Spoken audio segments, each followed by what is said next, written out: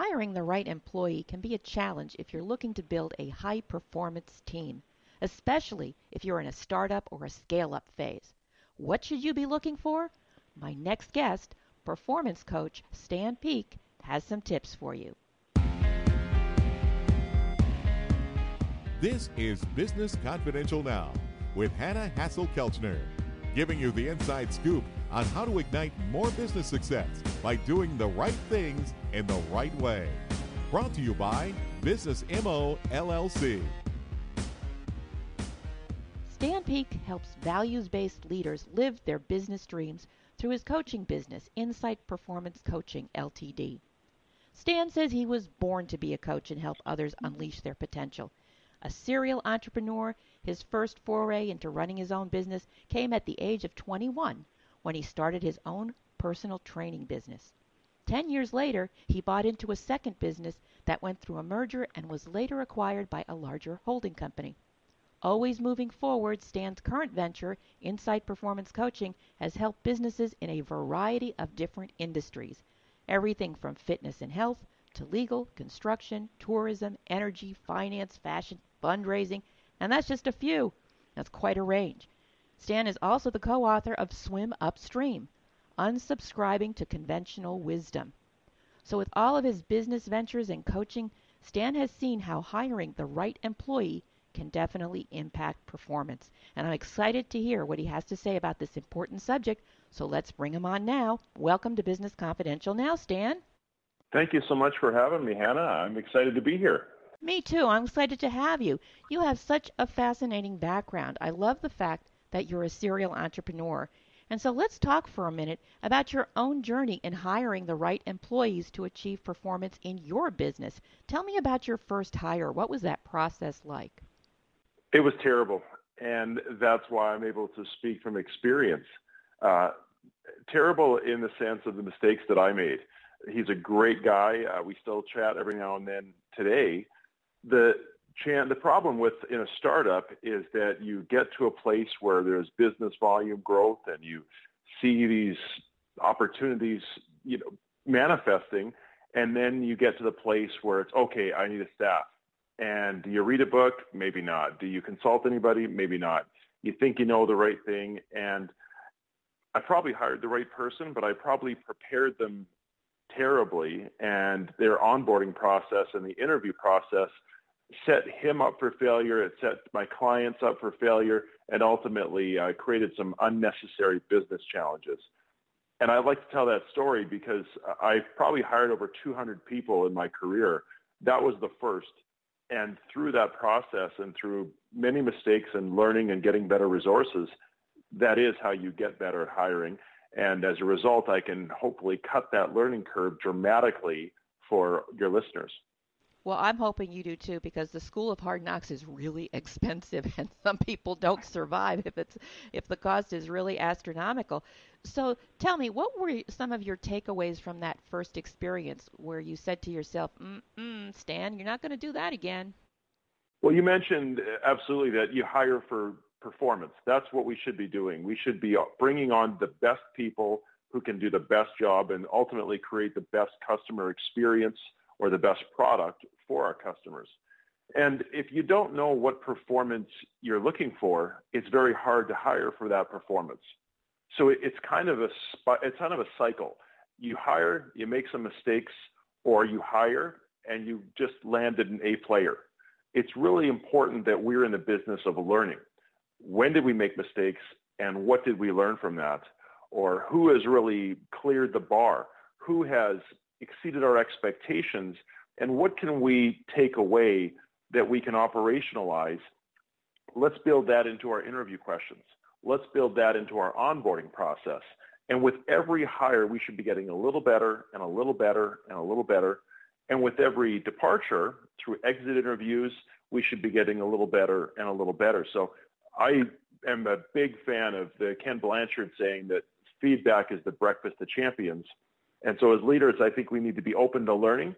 And sometimes that learning comes in ways that we might not be ready to hear, but we have to be big enough to get that feedback and implement it in our businesses in the ways of better processes, specifically around hiring, in better interviewing and onboarding and development processes. Well, an employee's probably not going to come up to you and say, gee, Stan, I wish you hadn't hired me. It was a mistake to hire me. People are going to hang on to their jobs as long as they can.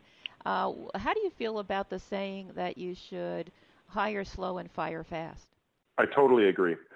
And when we say hire slow, sometimes, and that's an area personally that I've made mistakes, and I've seen it over and over and over again. It's such a challenge for business owners because you're a victim of your own success. You finally scale your business and you need bodies and you need them overnight. But you don't just need bodies, because as you and I both know, the wrong hire can damage your business reputation in the community. It can turn away customers. And the actual stats on terms of cost is that an employee turnover can cost over 1.5 times their salary. So if you're hiring someone and paying them $50,000 a year and they turn over, that could be $75,000 by the time you add up their severance, your time as the owner or manager to train them, any lost customers that go through that transition if your employees happen to be directly customer facing. The costs are real and they're tangible and they're painful. So I do believe in hiring slow not deliberately, slow, let's call it, because of effective methodology, where you can have great interview questions, you know where you're hiring your best people from, you've got solid pipelines, and you have clear expectations of the job that they're to perform. So that's the slow part, when you know that you're getting all of those things and that you can actually develop that person fully, as opposed to say, here's the manual and you're on the job site tomorrow. Interesting. You've just mentioned three things that really caught my attention here about the right questions, having the right pipeline, and being clear about expectations. Let's take each of these separately, if you don't mind. Let's talk about questions. Are there some mission critical questions that everybody should ask? Maybe put them in their own words, but things they need to find out to satisfy themselves. Can you name a few of those? Absolutely. First thing I look at in terms of interviews is, before you even get to the question, segment the interviews based on purpose. So I'm a fan of a 3-interview process. The first interview is all about cultural fit. Anyone who's hired enough people realizes that you might hire for skill, you're probably going to fire based on cultural fit. And you can't train attitude, you can train skill. So the first thing to vet in the door, and I really believe a hiring manager or a business owner has to act as a gatekeeper to preserve and improve the culture of their organization. And so the first interview is all around cultural fit. And within there, you may ask questions about their values. You might directly ask, what are your core values? They don't have to match the organizational values verbatim, but somebody who knows their core values is probably going to be a better fit for an organization that has espoused values than somebody who doesn't make a lot of decisions based on their core values or their ethics, for that matter. You may also ask questions about, give me an example of how you navigated a challenge in a team environment. And someone had to use a specific example. I always say no Miss America answers. Give me the real goods. Tell me how you got through that challenging situation. And a third question or a third line of questioning you might get to is, a lot of people will say, tell me about a time where you failed, or tell me about one of your great successes. But they won't ask why. So why do you think you failed in that environment? Or why do you think you succeeded? And if we can ask that second question, the why, it's a window into the candidate's psyche. If they say they failed and they start pointing the fingers at everybody else, we know we've got someone who's potentially toxic, and at the first sign of trouble, they're going to start blaming everybody else. Whereas if somebody talks about one of their greatest successes and they start to deflect credit to other people, you're potentially hiring someone who's extremely humble and is probably a great team player and very supportive. So those are all examples of questions you can ask to vet the fit for the culture. And then the second interview, I like to go into more work history, where, what was the job you were to perform? What were some of your accomplishments? What were some of your challenges? And then what did you think of your old boss? Or how would you rate your old boss in terms of their performance? Or a critical question, if you're going to go job by job by job is, why did you leave your last job? And I like to ask at least the last 3 up to the last 5, and we want to develop trends. Just like the last question, if we start to find out that I left my last job because I didn't get along with my boss, and the job before that, there was no opportunities. My boss really didn't take the time to develop me. And the time before that, my boss was a jerk. Well, okay, but the trend is pretty clear here. So those are the first 2. And the third, I like to do a practical interview where if there's specific skills or specific scenarios that are mission critical to success, trying to recreate those in a scaled down environment where we can put people live in the fire, so to speak, and see how they react. And it's a window into how they might perform in the trenches with your customers and with your teammates. Very good. And how about pipelines? How many pipelines should people have? Well, as many that are producing the right kind of people. If you have 10 of anything, I mean, if you go into a strategic planning session, you come out with your 10 biggest priorities, you're probably going to be there again in 3 months with not a lot of success. So I think 3 or 4 effective pipelines is excellent. Hard to do. Some people might have 1 or 2, and that might be enough to fuel their success. And let me clarify for your listeners, pipelines is simply just where you're accessing your talent. So you might have relationships with a local college or university. You might have a trade school that is really good at producing, exactly the kind of people you want. Maybe you're doing talks, at career fairs where people that are in certain stages of transition just happen to be the right candidates. If there's in a down economy, there's often support groups that pop up for laid off professionals. And that might be a great way to get in there and do some talks around networking and about building your skills. And it gives you face time with some potential future candidates. So all of those things, I worked, my background before coaching, as you alluded to, was in fitness and health. And so there was even races or athletic events that might put you in front of the right type of employee. It's really knowing the type of professional you want on your team and then reverse engineering because of what matters to them. Where might they hang out? Where might they spend their time?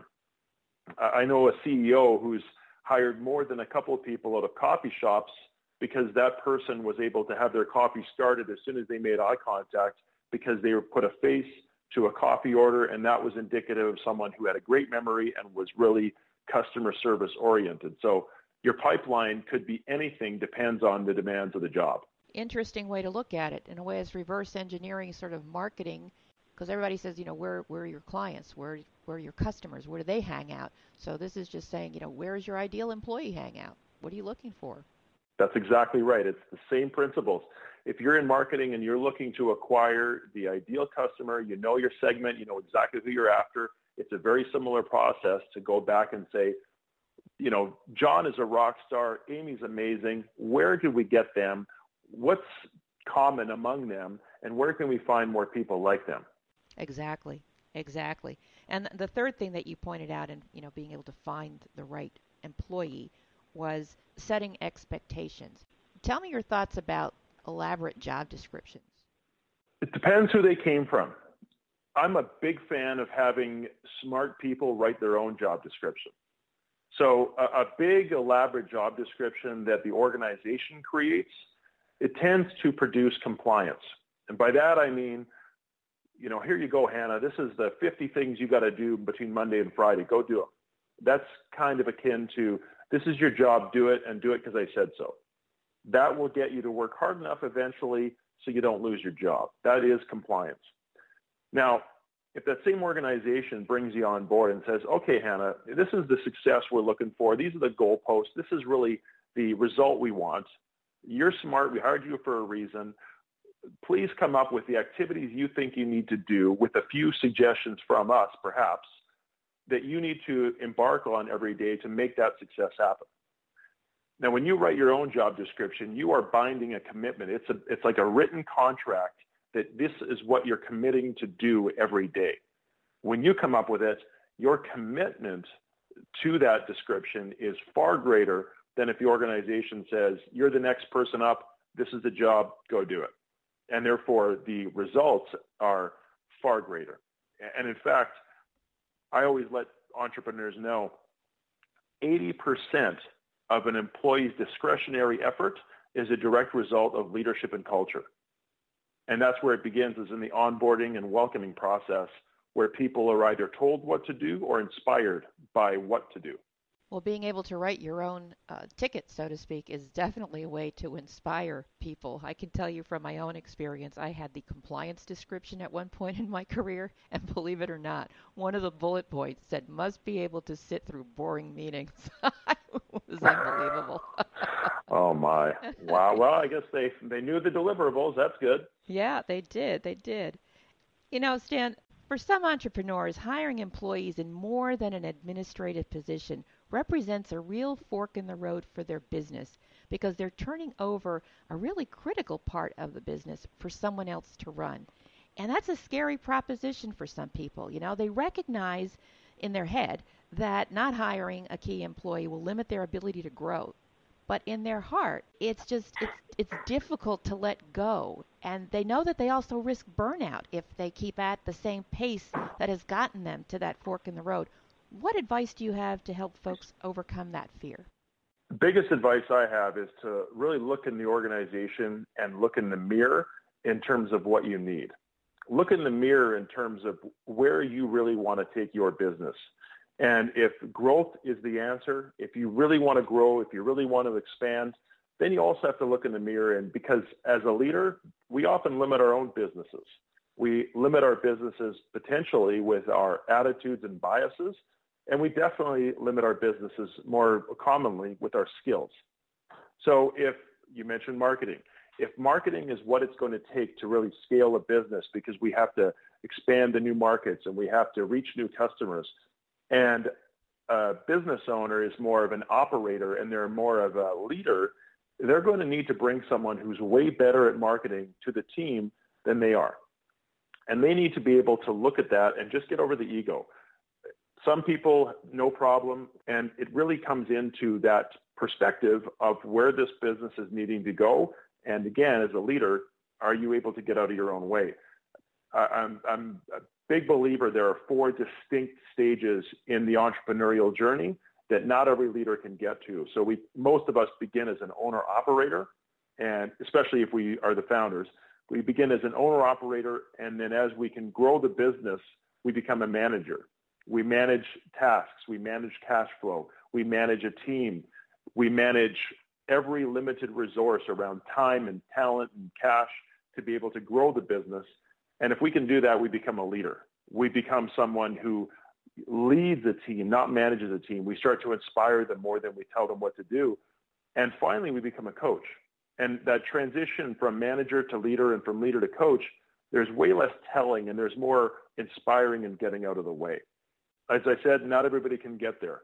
But if you can get there as a leader, you are going to have a much better organization, a much better team, because you're going to be able to bring more brains, better brains than yours to the table. And that's what takes that old, leadership adage away from the cliche. When we say hire people smarter than you, we're not saying hire someone who's smarter at every single thing than you. Hire someone who's smarter when it comes to marketing. Hire someone who's smarter when it comes to accounting and finance. Hire someone who's smarter when it comes to operations. And only if we can do that with our egos in check and with the best interests of the organization in mind, we can really create a beautiful onboarding for the next person and a better experience for the whole team. If we can't do that, we absolutely bring the glass ceiling down right on top of our heads. And another saying, if you want to put more, pack as much cliches in here as possible, I definitely believe that leaders who don't listen and who can't surround themselves with smarter people, they'll eventually be surrounded by people who have nothing to say. And we all know how that turns out. Yeah, because they're afraid to say anything. Yeah, well, that's a fear-based culture. Stan, in your experience in coaching and working with different business owners and entrepreneurs across a lot of different industries, is there a common thread between them in terms of common mistakes that they make when it comes to hiring the right employee and really inspiring their teams? Definitely. The most common mistake that I see is doing so with a lack of process. Again, as I mentioned to earlier, they need to scale really quickly. I'm working with an organization right now through seasonal aspects of their business. They're just headed into their busy season, and they need to expand their workforce overnight, let's say. And when that happens, they're going to make more mistakes, and that's going to be more cost money, because these are great guys, by the way, and if one of their hires makes a mistake, they will go fix it on their own cost. But that happens over and over. That starts to eat away your profit margins really quickly. So even when you're busy, if you can identify that 3-interview process, if that's what you're going with, and you can have the questions right in front of you, I call it slowing down to speed up. As you're no doubt aware, and I'm sure it's happened to you hundreds of times, we often go off the cuff in interviews. Someone says something and it triggers, the synapses are firing. We have to ask another question. But if you do a whole interview that way, you don't ask some of the fundamentals. And so that's the first most common mistake that I see. The second thing I see is that when people are desperate, when the organization is in dire straits, or when there's great opportunities to be had, sometimes we compromise and we go against our gut. That's the second most common mistake I see is, well, we really, really need someone. I know it's not the best fit, or I know we would normally take 3 weeks to integrate them. We got to do it in 3 days. As soon as you go against your gut, you're going to regret it.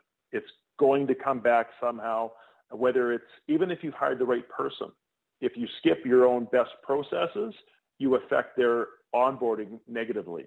And the first 3 months is absolutely critical in establishing best fit for that person if they're going to be a long-term A player and success within the organization. So forgetting your processes and just hiring out of a hurry and ignoring your gut when you really need to hire, I would say are the 2 most common mistakes that I see entrepreneurs make. And that is industry agnostic. I see it in, you mentioned construction and, landscaping. I see it there. I've seen it in childcare workers. I've seen it in receptionists. I've seen it in managers. So would entrepreneurs that are in that kind of a crunch that you described, whether it's seasonality that affects their business and requires, instant demand for their goods or services, or just an astronomical growth curve, are they better off hiring temps? I don't know if they're better off hiring temps or if they're better off asking a little bit more of the people they already know are the right fit. To use more of a, athletic analogy, I say ride the backs of your horses. If there's people that have proven themselves, that are willing to work overtime, that are willing to take on a bit more, you can't abuse that, especially not long term. But if somebody has proven they're willing to do more right now, it's way better to trust the existing team that'll, in the short term, bang it out for you as you can go hire. Because we're all busy, but if you don't hire, first of all, and again, you're creating distrust with your team and you're going to have burnout. So if people say they're too busy, that's an excuse. If you're so busy, what would you rather make time for? Doing it right on the way in, or rehiring and reacquiring customers and regaining the trust of your team after the fact? We're all busy. It's a question of how we spend our time. And if people can understand the opportunity cost of not hiring well and the damage to culture of not hiring well, they will reprioritize sitting in on those interviews and asking the right questions to give people the right start. When it comes to culture, I've seen that over and over again, because something, it also speaks to someone's leadership brand to their employees. And if they keep making shortcuts like that, employees, they're smart. They know what's going on. They see it. And after a while, the leadership will lose credibility. So these have been some fabulous nuggets of information, tips, strategies. And it's been impressive, Stan, that you've been able to help so many businesses with your consulting work at Insight Performance. But I'm really curious to learn more about who has helped you in your business journey. Is there an influencer that you could share with us that has had an impact, that has given you one of those aha moments? Definitely. I could list all kinds of books, but it really comes down to my business mentor, Matt Young. When I was working in Vancouver, British Columbia, Canada, I had moved there, and he was the first person who really stopped me to question everything I had done. And when I started working with him, I had 6.5 years in the fitness industry. I'd already owned the first business that you had mentioned, and I had about 5 years of management experience under my belt. And really, I had been acquiring a bit of success and a bit of a head of steam in terms of my career. But he really stopped me to question a lot of why I did what I did. So it wasn't so much, here's process number 1, here's process number 2, here's process number 3. It was really more questioning the purpose of what I was doing and questioning where I was headed with my life. And he could have easily said, hey, listen, these are the priorities, get your job done. But he took a big vested interest in me, and he showed that he cared. And it was that showing that he cared that helped me navigate a pretty challenging time in my career. I mean, I lived in Vancouver for 2.5 years. You're away from family. I was living in a very expensive place to live. The business had gone through a couple of challenges and hurdles. And so it would have been really easy to quit and just say, well, it's not for me. I tried it. But because of his commitment to me, I was very committed to him. And through that, I learned so many lessons. And I implement that approach to employee care everywhere I go. Not every employee that's ever worked for me would agree. There are times, and we know this in leadership, we don't get into leadership to be popular. You do so to do what's right. And so sometimes the right thing means this person in front of me right now is not going to like me. But there's a whole team back at the shop that you have to be conscious of. So Matt was very instrumental in influencing what I do and why I do it, and setting a high bar for myself and not settling for mediocre. Wow. Good for you to have someone like that in your life to believe in you and to help coach you instead of tell you what to do. That is very, very powerful. In the minute or two that we have left, I really want to hear about your book, Swim Upstream, Unsubscribing to Conventional Wisdom. What can our listeners learn from reading that? Well, it's funny you mentioned that book, and my mentor, Matt Young, he, myself, and 3 other colleagues co-wrote that. We had a leadership blog dating back to 2007, and after we hit, I think it was 300 blog posts, and we were followed by almost every continent, and we had a bunch of different countries as far away as Japan tuning in to our posts. We thought we should do something with this, and it was at times very ranty. As I say, it was about 10 years ago, so there was times, some of us were in our late 20s, early 30s, and we had very strong views of leadership and organizational culture. And so Swim Upstream, Unsubscribing to Conventional Wisdom, was all about rethinking what you're doing and why, and not being a sheep. Like, don't get into the rat race, and anytime you feel like you're doing something just because, stop and reflect and question why. And that leads to everything that I do now in Insight, and that leads to how I go about helping organizations lead their organization. Don't just do something because, and don't just do something because it's the way you've always done it.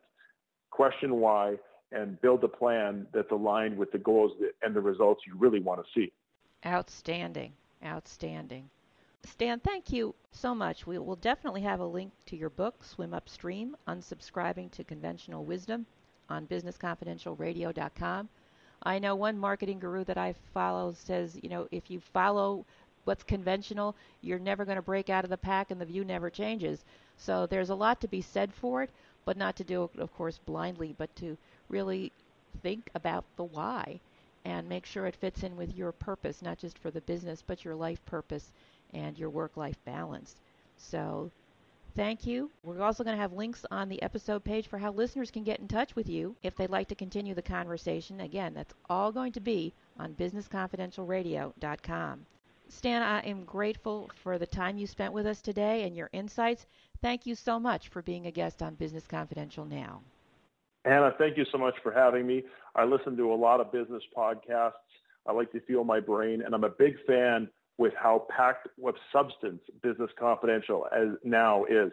So I'll make sure I'll be sharing not just our podcast, but your podcast, all the episodes with my network, and keep up the great work that you're doing. Thank you so much. That means a lot to me. Thank you for joining me today. You can get more information about today's guest and the show notes on our website, businessconfidentialradio.com. And connect with me on social media. I'd love to hear from you and stay in touch. Next week, Business Confidential Now with Hannah Hassel-Kelchner will be back with more business information and inside scoop you need to succeed in your business. Till then,